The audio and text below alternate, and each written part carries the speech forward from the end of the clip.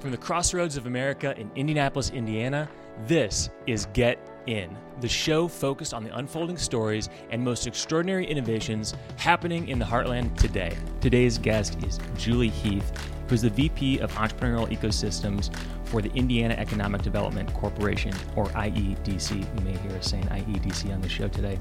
Moving to Indiana, what do I need to know?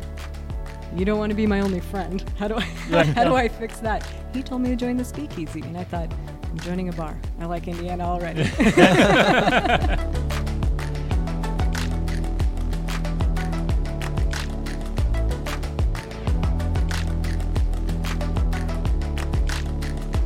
She focuses on removing barriers to entrepreneurship by creating a shared economy of supportive connections, accessible resources, and know-how.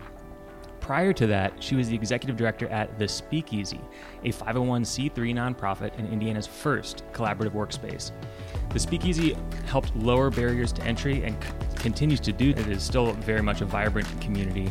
It has lowered the barrier of entry to entrepreneurship through community building and a shared economy of knowledge, social capital, and affordable space.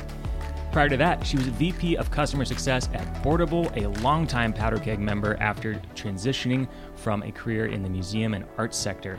She holds a bachelor's degree from UC Davis in studio art and economics, as well as a master's degree in painting from the University of New Hampshire. We're so excited to have her on the show today. Julie, thanks so much for being here. Yeah, thank you for having me. We're pumped. I'm totally stoked. Julie is like a total rock star in the Indiana entrepreneurial ecosystem at IEDC, but I'm super excited to hear about her background. Me too. And I'll actually add, also superstar nationally. Have been able to plug into some of the events that you've hosted, Julie, and seen some of the people that you've pulled from around the country to be here in Indiana, people building ecosystems around the country. So I'm excited to talk about all of that today. Me too. All right, let's dive in. I'd love to start just early on. I know that you grew up in the Bay Area, San Francisco area. Tell me a little bit about that. What was that like? Yeah, growing up in the San Francisco Bay Area was fantastic. I think I was a beneficiary of Silicon Valley and everything that happened in terms of entrepreneurship and wealth creation in the 1980s, 1990s. I think one really important ingredient that is left out of the Silicon Valley story is the cost of living of the Bay Area in the 80s. So in the early 80s, your entry-level librarian, your entry-level firefighter could still buy a house and have a 10-minute commute to work. Yep. For some reason, we have lost that piece of the puzzle in telling why the Silicon Valley is the Silicon Valley, and yet we still have that here in Indiana. A lot of Indiana is at a cost of living where you can still have your entry-level public servants affording to buy a house and have a 10-minute commute to work, which also helps entrepreneurs, especially in terms of their runway and the process of starting a company. Do you have some early memories of kind of that childhood and brushing up against the tech industry? Yeah, it probably was most obvious in high school. I feel like all of my classmates were headed to either UC Berkeley or Stanford. That seemed to be the big debate, and most of their parents were in tech or had started companies. And so it was just in the culture. It was absolutely ingrained in the day-to-day. Were your parents in tech? No, mine were of the public servant variety, meaning my father was a captain in the Oakland Fire Department, which is how I know about how public servants were able to afford houses in the early 80s in the Bay Area. And it seems to me critical because you need to be able to have a healthy society with all its contributors in order to have a healthy ecosystem. So I think cost of living and how it affects different people in our society is an important part of this topic. So when you were in the household then, when did you first hear of this idea called entrepreneurship? Like in high school, did your friends talk about it? Or when you went to visit their homes, did their parents talk about tech? How did you start thinking about those things? Or did you? I don't think I did. It was there. It just seemed it was always there. I don't remember learning about it because I remember the Netscape era and IPOs, and I remember Apple going through its permutations, but I don't remember learning about it. It feels like it was always there. Just ingrained in the culture. Yeah, that's right. Was there a disparity between like your parents, your dad was a firefighter versus my dad works at a tech company or my dad works at Apple? Was that like part of the high school? I know high schoolers can be mean. Was that part of your growing up? No, I didn't notice it. I think I noticed it in college because then all of a sudden you had a whole bunch of students coming from Cupertino and they were driving their very fancy cars. That's when I remember it at UC Davis is which kids came from that part of the Silicon Valley. My first car, by the way, cost me $150 and it was a Dodge Charger. Hey, yo. That's 1976. amazing. Mine was a VW Bug, bright orange. That's Whoa. amazing. Yes. Mine was Dodge Intrepid. What was yours? I had a Pontiac G6. I had just watched the Fast and Furious series, and I like totally decked it out in what I thought was decked out, and looking back, terrible car. It's awesome. Tell me a little bit about your first professional job. Can you bridge the gap of how you went from growing up in the Bay Area to then going into economics and art? Yeah, I was an entrepreneur at the Smithsonian. I love that. I don't know if that was a bridge or not, but that's where I started. That's a great bridge. Yeah. So I studied both economics and art. I went to grad school. I figured I was going to get an MBA or an MFA. Landed on the MFA because I got a scholarship. So that chose for me. Scholarships help. Yeah, I went to the East Coast because I figured it's an opportunity for growth. So I better go and do something I haven't done before. Ended up in New England, and then my then boyfriend, now husband, was a scientist, so he had all the job offers. And being in the arts, you go where the job is, and there's no backup. There's no second place for not getting that art professor job, which is the career I was angling for. And it's not like they pay off half your loans and say, here, teach a class. No, you either win or you don't. I ended up applying to every single school in the Washington, D.C. area, every college, every private high school, because I had all the material put together, my students' material, my own portfolio. And that's because my husband was accepting a job down in Washington, D.C. So I ended up picking up a paid internship at the Smithsonian and also an adjunct teaching position. So between the two, piecemealed it together. That's really cool. Yeah. I would imagine you probably learned some things about entrepreneurship in an institution like the Smithsonian. What were some of the bigger takeaways that you still see applicable to the work that you're doing today? Yeah, that's a great question, because it quite literally is all the factors and actors that enable you to do something new. That is the definition of ecosystem, factors and actors and the relationships between them. So with a huge bureaucracy like the Smithsonian, which is a quasi-federal government agency, you have to figure out who's interested in coming to the table and figuring out how we're going to do this. So you have that North Star. So one of them for us was opening a new center called the Lunder Conservation Center. It was the art conservation laboratories, but made visible with glass walls. The idea being you can't be warm to a cause you don't know about. So you better make it visible so people can care about it. Yeah. And we put a lot of money into preserving our cultural treasures. So why not show all the science and investment that we spend on this, which is a parallel to entrepreneurship. If you're investing on the front end, you're saying, hey, we're not doing this for right now. We're doing this for 5 or 10 years out, or in cultural preservation, 100 years out, 500 years out. Yeah, that's really cool. Yeah. That's really cool. Tell me about how you went from the nonprofit arts world and found your way into the intersection of nonprofit and for-profit. Yeah. So let's see, it was 2008. The economy was doing its toilet bowl spiral. And was that scary? no, because I had an endowed position at the Smithsonian. That's about as safe a nice as a job you situation could to have, have. yes. But I managed to scare my parents when I said, hey, I'm going to go take this new job. So my husband had gone up to get his PhD in Massachusetts. Cool. And so we were doing that long distance marriage, and some couples can do it. I did not like doing the long distance marriage. That's challenging. Yeah. So I was applying to jobs, but during any recession, there's usually tough. no jobs. Yep. So there was this one that was posted from an advanced manufacturer, and they basically went to the distribution list where all the art conservators were looking for jobs. Now, I was not an art conservator, but I was working with them because of that new center. And they said, we're looking for someone from the museum world who can come and help us go to market. I don't think I even knew what go to market was at that point, but I thought, I know museums. I'll apply to this job.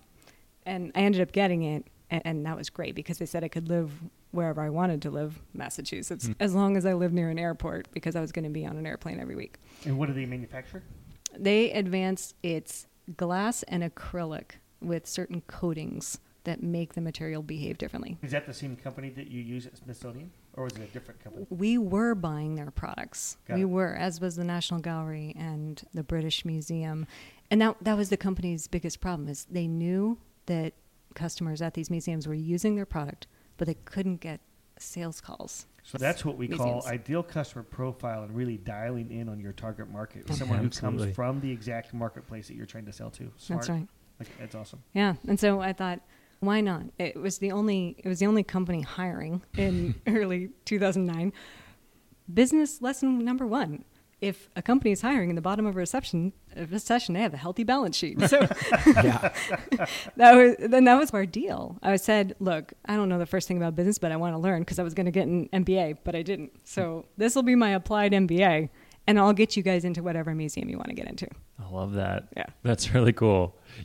Through that whole process, I know you lived in a lot of different places, Yeah. Bay Area, D.C., Chicago, Philly. Yeah. What brought you to Indiana, and why have you stayed? Yeah. So let's see. It was Philadelphia that I did a nonprofit turnaround, combining that for-profit know-how and the nonprofit know-how in Philadelphia at a small 501c3.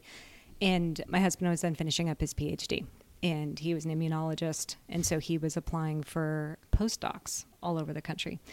And when you're applying for a postdoc in the sciences at a company, they'll fly you out, have you talk to 374 people, and then you come back a day or two later. And he had been doing a lot of these interviews in San Diego and New York. Came back from this one, I lost track. He came back from this one, and he was excited. Like, I could just tell his energy level was up. And I thought, okay, where was this one? Sounds like this is a winner. And I was just finishing up that work with that Philadelphia nonprofit. And they were in a much better position, so I felt, okay, I can hand this off now. And he said, Eli Lilly. I thought, okay, where's that? So That is amazing. yeah, That's great. looked it up. It was in Indiana. And Eli Lilly is the number 2 exporter of life sciences in the world, I believe it is. Good place And for a postdoc. they hold one of the highest number of patents of any company in their competitive set. It's pretty amazing. Yeah, We should probably get someone from their innovation department on the show Yes. at some point. Ooh. That'd be Yes. cool. that'd be Yep. a great idea. Yeah. Let's do that. That'd be awesome. Yeah. Very cool. What was your first impression of Indiana? Let's see. I immediately, as he was accepting the position, I went through my address book because my entire professional network was on Your the what? East Coast. Address book, on the phone. It was on the phone. Okay. There you go. Contacts. Typed in Indiana. One person showed up. It was Richard McCoy, who's now at Exhibit Columbus. Yeah. And called him up because he had been at the Indianapolis Museum of Art as an objects conservator when I was at Smithsonian, and we met at the Mellon Foundation at some program 7 years earlier. But it's a small enough world where you can call someone after 7 years and say, hey, how you doing? So I said, Yeah. moving to Indiana, what do I need to know? You don't want to be my only friend. How do I fix that? He told me to join the Speakeasy, and I thought, I'm joining a bar. I like Indiana already. That's hysterical. That's incredible, right? That someone who's in the museum sector, Yeah. and the first thing that they recommend is the Speakeasy, which is involved in the entrepreneurial ecosystem. That's right. Yeah. That's awesome. Yeah. First co-working space, at least in Indianapolis, maybe the state. Yeah. Specifically for entrepreneurs. Yeah. Right. Yeah. And that's what he said. Because he asked, what do you want to do? And I said, I don't know yet. Oh, I want to do go to market for somebody. Right. Yeah. Did that. So he said, go to the Speakeasy because there's a lot of people launching cool things. So at least you'll get to talk to a lot of good people. That is awesome. I love it. Yeah. And that's how I found the Boardable folk. I just started talking to a whole bunch of Speakeasy members and eventually got connected with Andy and Jeb. That's a beautiful example of the home of the 1 degree separation, right? Yeah. Here in Indiana, you can quickly connect to relevant things that are fulfilling, whether it's personal or professional. That's right. Awesome. Quick break from our normal programming. I have Erica Schweier, COO from Elevate Ventures, here in the studio today. Erica, thanks for being here. Yeah, thanks for having me. And you're going to tell us a little bit about this Rally Innovation Conference that's coming up. Yep, so it's the largest cross-sector innovation conference in the world. We're going to feature 6 innovation studios, so think hard tech, software, sports tech, ag and food, healthcare, and entrepreneurship is going to kind of be our catch-all. I love that. So tell me, who's it for? Yeah, it's for innovators, entrepreneurs, investors, honestly, anybody probably listening to this podcast. And it's going to be a multi-day thing that's happening in downtown Indianapolis. Yep. People coming in from all over the country and maybe even all over the world to be here. That's our hope. Yep, and the dates are actually August 29th through the 31st. Perfect. And if people want to find out more information about speakers, tickets, things like that, where can they go? Yeah, so they just go to rallyinnovation.com and sign up for communications. They can also get their tickets. I love it. You heard it here, rallyinnovation.com. We'll see you there.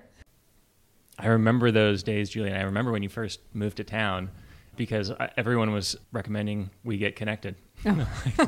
Julie, And here we are. yeah, and here we are. Here we are connected. How did you actually end up working with the Speakeasy? Because I know you originally got connected with Boardable, Right. and had a chance to jump into a startup. Yeah, at which is at fantastic. the very early stages. So maybe let's slow down and talk about that experience, because I would imagine that was a very different culture and environment than the Right. Smithsonian and some of the museum and arts work that you had done. Yeah, because if you think of the quadrants of the professional world with for-profit on one side and nonprofit on the other, and large organizations and small, I had been in the other three, Yeah. but I hadn't been in a small startup.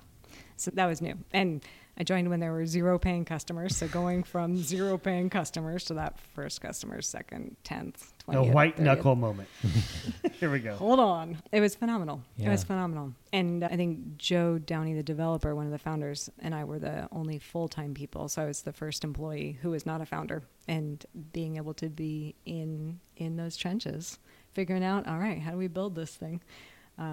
It turned out to be fantastic in that our customers were nonprofit executives. And I turned around on nonprofits, so I understood what it was. I knew the problem set. I understood what unmet need we were meeting. And so that was a really important part of understanding both customer discovery and building out the product roadmap at the same time. But yeah, on that customer segment, all customer segments are different. And so understanding their language and how they think, how they talk, what that business case is in that environment, right? Yeah, all that's very right. different. Listening That's awesome. between the lines to Yes. those pain points. Yes, Right. absolutely. This is a really cool example of crossing over from non-tech into tech, which is a question we get a lot at Powder Keg. We've got a lot of people who are experienced in their careers, and they're looking to plug into a job in tech, in innovation. And I think what's really neat about how you found your door into the industry is you found a tech company, a SaaS company, that was focused on serving the customer that you had been Right. for many years and had institutional knowledge in. Very similar to how Nate broke into the industry, because he came from a benefits company where he had been an Orr Fellow for 2 years. So working in HR, then moving to an HR tech company, which I would put Powder Keg in that Venn diagram, at least. That's a part of our mix. Yeah. So that's really cool that you're able to navigate that. Yeah. And it's probably worth highlighting there that if you understand the pain points of a certain set of professionals, you probably have a place at a startup.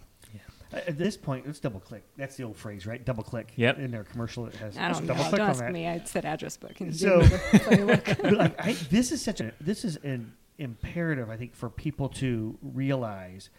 There's a lot of folks out there, and I talk to my son's friends, right? He's 15, and they have this perception that to be in tech, you have to be a developer. You have to understand how to manage complex data sets and all this, put fingertips on keyboards and write code. But that's just the tip of the iceberg, right? In Right. tech and startups and tech-enabled companies, and having these other skill sets, customer success, sales, product might be, right? Were you nervous, scared? Were you like, okay, I'm doing something totally different. I've been in museum, curation, protecting these incredible assets for thousands of years in the future. Then you worked for a manufacturer who built the products. Very fancy glass. Very Yeah. fancy glass.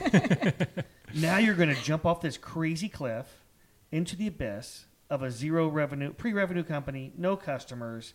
What was that like? It was like the rest Or of do you my- know how to code? It was, no, I don't know how to code.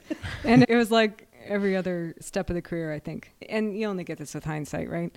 If I look backwards at my career, every chapter was an example of something that hadn't been done before. Yep. So at Smithsonian, first it was launching a distance learning program that hadn't been done before. Launching this new conservation center hadn't been done before.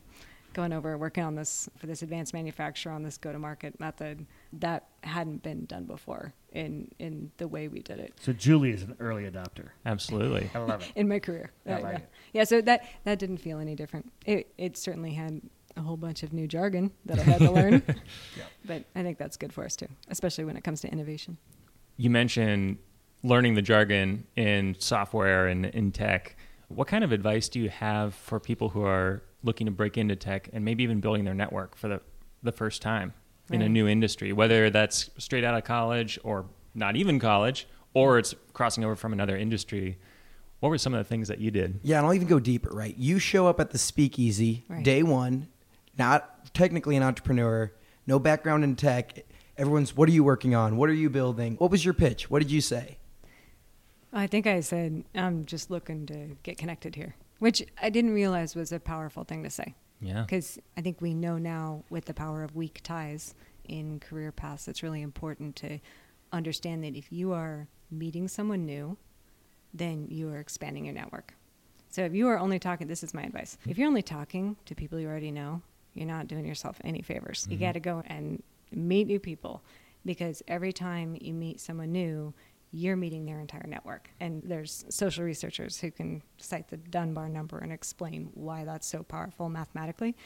But we've had that proven out now in terms of career paths, where if you can go and show up at the speakeasy or show up at some other center of gravity and talk to someone new, that's the best thing you can do for yourself. Amen and hallelujah. As you were having these connections, was there anything that you did during those conversations or even as a follow-up that you think helped turn those not just into connections, but real professional relationships? Yeah. I would keep going back. So I joined the speakeasy so that I could show up on any given day or week and pick up a conversation. So if I met you last week, I'm going to remember your name and would say, hey, you mentioned you were working on this new podcast. How's it going? How'd that last interview go? If you remember someone's name, you keep going back. I think that's probably the best thing you can do. It's a little bit different from traditional networking in terms of thinking, I'm going to go to this one-off event. That's not as important as going back. And then And it's much more natural. Right. That's right. You're going to a place where people want to meet, collaborate, communicate. That's right. Much more natural. It's almost like the difference between a networking event and joining a community. That's right. Yes. You joined and you showed up. That's right. And you put in the work because Yeah. you have to remember all these names. That's powerful. And remember what people are doing and what they're interested in. Yep. Because if I can remember that, then we're going to have a conversation. What if somebody's terrified? What if we have someone's listening right now, Yeah. and they're like, oh my gosh, she's so brave. There's no way I could ever walk into the speakeasy and say, hi, my name is Toph, and I'm just here to meet people. What if they're terrified of that? Well, hopefully there's a community manager. Usually there's someone whose job it is to at least welcome you and introduce you to that first person. Yep. That, and people usually don't mind if you come up and introduce yourself. Totally agree. Totally agree. It's if you think about that, there's two people. I might be frightened to go up and introduce myself, but the person on the other side of that isn't gonna think that's weird. They put their pants on the morning they're- just like we all do, and they're right? gonna be like, "Hey, great to meet you," and then they're gonna think, "Oh my goodness, you have initiative, going up and introducing yourself." Yep. It's a good thing. Yep. Is there a way your community building / networking skills have evolved with technology? Are there things that you're doing, whether it be LinkedIn, email, social media, that you're doing that it's helped build community? Yeah, that's a great question, by the way. I say, have you two met? It's like my favorite phrase on the planet. Have you two met? Because I don't have to remember your names if I've forgotten them. That's a pro tip. Right? That's a pro tip. And also, if I've remembered something By about the way, one Julie of you. did that once a couple months ago to me. She said, hey, have you two met? Yeah, I love that. What was your name again? I love that. It's the number one thing, and I recommend it especially at events where you see that person, you're like, oh yeah, I know we know each other. How do we know each other? And I remember something about what you're doing, and what's great is you can just introduce someone else based on that little tidbit. I love It's it. a new CEO of Elevate Ventures. Have you met? I love it. That's a great tip. I just made an intro to Toph yesterday. Yes. Re-intro. Toph knows Yep. everybody. But that was great. Yeah. Yeah, that's right. And it works in person, and to answer your question, it also works on LinkedIn. Yeah. You can put two people on a message. Have Yeah. you two met? I think you might be interested in talking to each other. Shameless plug or on Powder Keg. There you go. What were some of the challenges at Speakeasy? Because by the time you were plugging in, it was an established organization, Yeah. and you had now experience working at a SaaS company from zero to... Right. There were 92 customers when I Yeah, left. that's awesome. Yeah. That's awesome. So actually, what had happened with the Speakeasy is they had expanded. They had their original location in South Broad Ripple, and then they had brought on an additional location downtown. And it was an interesting business model situation for a small nonprofit. Usually small nonprofits are filling a need that is a community or societal need, but with 501c3s, usually there's some type of business model failure. And that's really important to acknowledge, because if there isn't business model failure, then you're a for-profit. But because 501c3s are solving for a societal need, you have to really get clear on what that thing is. And with the Speakeasy, it is a shared economy of space and know-how. So you get the connections, you get that, we call it know-how via know-who. If you were stuck on something, I'd be like, I think one of these two might know how to help you get unstuck. What didn't work was having a very big footprint downtown, especially when the big box store co-working organizations were moving in. Sure. If you're a mom and pop shop and the big box stores move in with a lot of out-of-state investors, your chances of survival are pretty low. So the board had brought me on to say, how do we navigate this? Yeah. How did you navigate it? Were there a couple big lessons you learned? And Yeah. I think the biggest lesson is you ask your community, why does this need to exist? And then you solve from there. yeah, or customers, or fill in the blank. Yeah. Why does this need to exist? What would we take away? Is there anything that if we took it away, it would be painful? Yeah, exactly. Those customer discovery questions. Exactly. 'Cause it all comes back to customer discovery.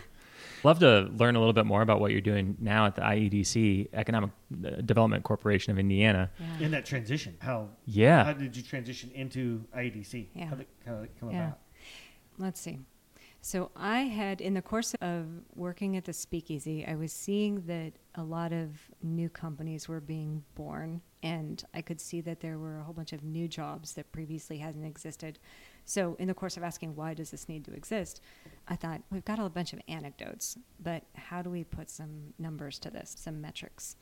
And so we started, with the help of Mike Kelly at Developer Town, we started figuring out, like, of the companies who've spent time at the Speakeasy, where are they now? Like, where are they now in terms of revenue, fundraise, hiring? So we started just counting employees. Here are these new jobs that exist now that didn't exist before the Speakeasy was in existence. And so I started adding up their revenue. We just did a sample set of about 50 companies, and their estimated aggregated revenue was over $100 million as of 2018. And Wow. yeah, and there were like 923 jobs that had been created. And I didn't know what the labor income was associated with those jobs, but I thought that's a lot of money. Yeah. And there's probably a lot of income tax revenue coming back from those jobs that didn't exist yesterday, but now exist and will exist tomorrow. So I started doing some searching about who else was thinking about community well-being through economic health, specifically around entrepreneurship, and I found the Kauffman Foundation. So I went out to Kansas City for the conference that's called the eShip Summit that ran from 2017 to 2020, and got to meet 400 others who, like me, were very interested in this idea of community well-being through economic health specific to entrepreneurship. Yeah, so that's where the data started to come in. The Kauffman Foundation is one of those entities It's amazing. that is just incredible, based in the Midwest as well, down in Kansas City, and the ability to bring these community builders around the U.S. and beyond is really cool to see that kind of knowledge share. Yeah. So I came back from that summit in 2019 with all this new data, because it's very helpful, right? You have to have the stories to make the data interesting. Yep. But then you need the data to prove that the stories are believable and effective. So I came back and I started doing debriefs just with anyone else who is interested in supporting entrepreneurs, all the other support organizations, and saying, here's what I learned. There's no point in it staying in my head. Here's what we know about the economic impact of entrepreneurs and entrepreneurship. And at one point, I had the chance to share some of that with Dave Roberts over at the IEDC. And so the transition really happened because, man, are we lucky in Indiana. Our governor appointed an entrepreneur to be our Secretary of Commerce. Absolutely. That changed everything. Yep. So Secretary Brad Chambers made entrepreneurship a priority. And Dave Roberts gave me a call and said, hey, can you come bring all your folders of data? And I think Brad gets paid 99 cents a year. That's right. And he says that publicly, so hopefully Yeah, that's okay that's to say. right. Yeah, he's doing this to underscore that he's doing this as a service project. Yes. He knows the power of starting a company from scratch, growing it up so it's a significant contributor to your local economy, and he says he wants to pay it forward for others who want to start companies. Understands the importance of place too. Yeah. Which is pretty neat. Maybe we need to get Brad on the show at some time. Yeah, I think it sounds like a great idea. I do too. Oh. I love that. Digging in at IEDC, what have been some of the most exciting projects that you've worked on and maybe are currently working on? Yeah. Okay. You ready? Hold on. Oh, hold on, everybody. Let's hold on to your Let's hats do and your it. seats. So, and this goes back to entrepreneurs and what we advise them, right? If you have 10 seconds in the elevator with someone, what do you say? The number one thing that we need to figure out is, how do entrepreneurs impact our economic health as a state? There's one metric that everyone seems to understand, which is GDP. And so immediately started asking, how do we see our state's GDP that is contributed by our youngest companies? And so the most exciting moment of this year, of 2022, was when our friends over at IU's Business Research Center came back with basically a first pass at, it looks like it was $11.5 billion in 2021.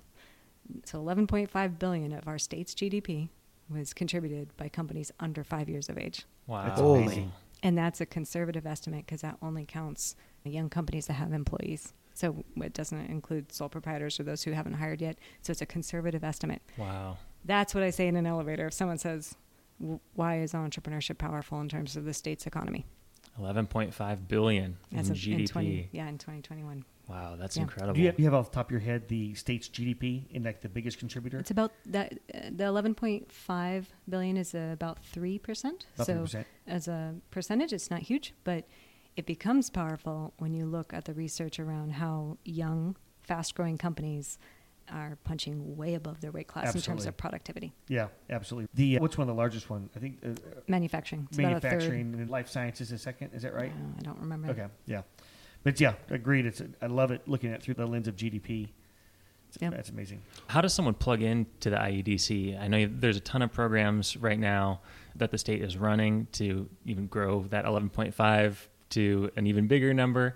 Yeah. What are some of those programs where people can plug in and Right. find a way to contribute? Yeah. As of today, we've got one program right here in terms of Elevate Ventures and another in terms of the small business development centers. Today, you can reach out to Elevate, you can reach out to SBDC and get help for the company you're starting. So those are the quickest ways. We're also working on a digital front door. The secretary has said, when I started my company, there was no single place to go where I knew I would find all of the resources and all of those organizations that support people who are starting companies. He said, I want us to have a digital front door where there's no wrong door after that. Yeah. So we're working on that. Very cool. Yeah. That's exciting. I love what Julie just said there. So the intentionality that Julie, IEDC, the state have aligns directly back to the Kauffman Foundation with their definitions of the tale of two entrepreneurs. So they talk about SMEs versus IDEs, so SME being small and medium enterprises, aligns directly to the SBDC. And then the IDEs, the innovation-driven enterprises, align directly to what Elevate Ventures does. And so it's very intentional, right? And that's what I really love about what you've been doing there, Julie, is the intentionality of direct connectivity. This digital front door concept makes it very efficient ecosystem. Yeah. Yeah. And it taps into what I think might be the holy grail in terms of where we're going to go. Just out at CES, met Steve Case and got a copy of his Rise of the Rest book where Indianapolis is highlighted Yep. in terms of the exact target Salesforce story. And he talked about how do we think about the ecosystem work and how do we skate to where the puck will be. And a big part of, I think, what we're doing right now around that intentionality is saying, here's why it matters. Here's how we're going to measure it. We're gonna tell some stories because we have success stories hiding in plain sight all over this state in terms of people. And historically, we've never talked about it. No, right? We've never talked about it. Yeah. Yeah. And so one of our stories. So I'm over here looking at this. We call it internally the yearbook. It's Love called that. Entrepreneurship Indiana 2022. It's an oversized magazine with 100 stories, about 75 stories of entrepreneurs and another 25 of the organizations and the people who support entrepreneurs. And I think, what's beautiful is that when you are intentional and you say what is celebrated is emulated, and you say we're going to create this artifact that has long shelf life that can be Yes. handed from one person to another, and you're intentional about making sure you have a story from every corner of the state. And I can't remember, we have over 40 counties represented, I think, in these stories. That gets people excited. Yes. And then so you combine the stories with the data.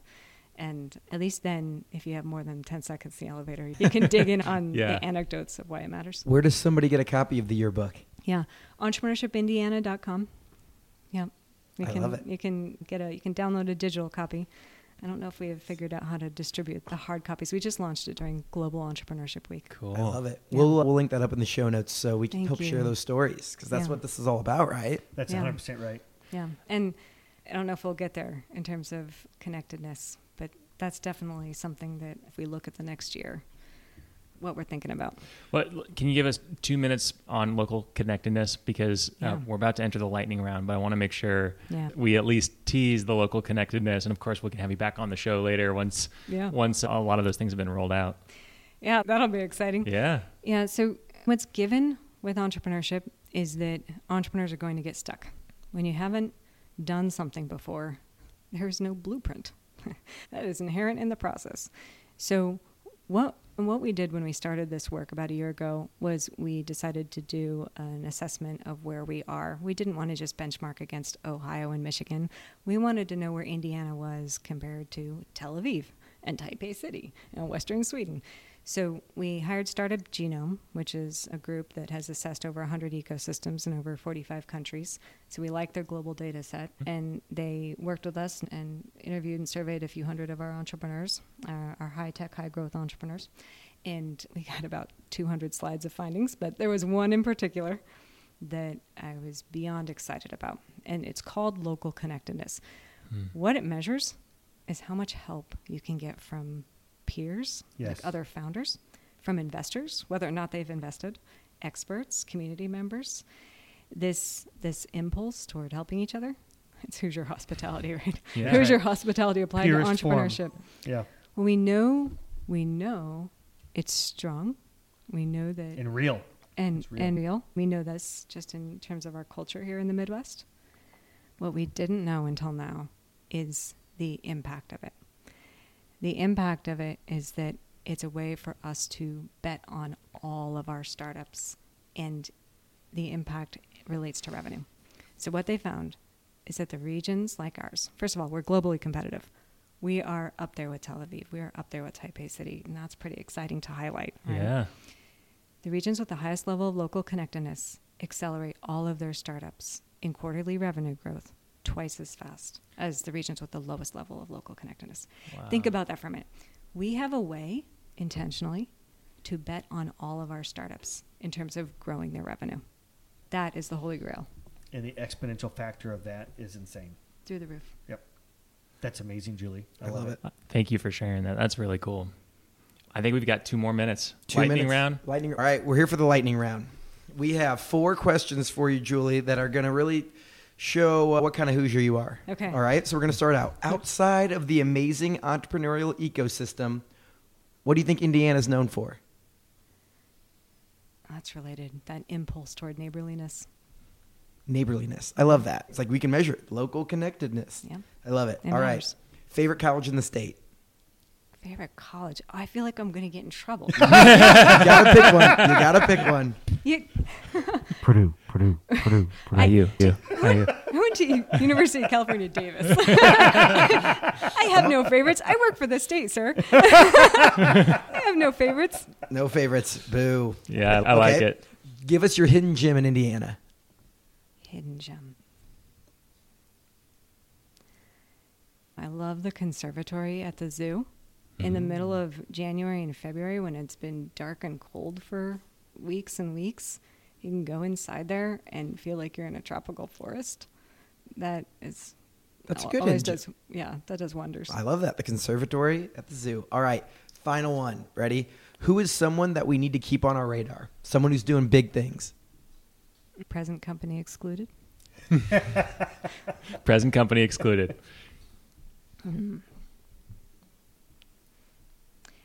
Bethany Hartley, up in Elkhart Yes. and South Bend. She's absolutely knocking it out of the park.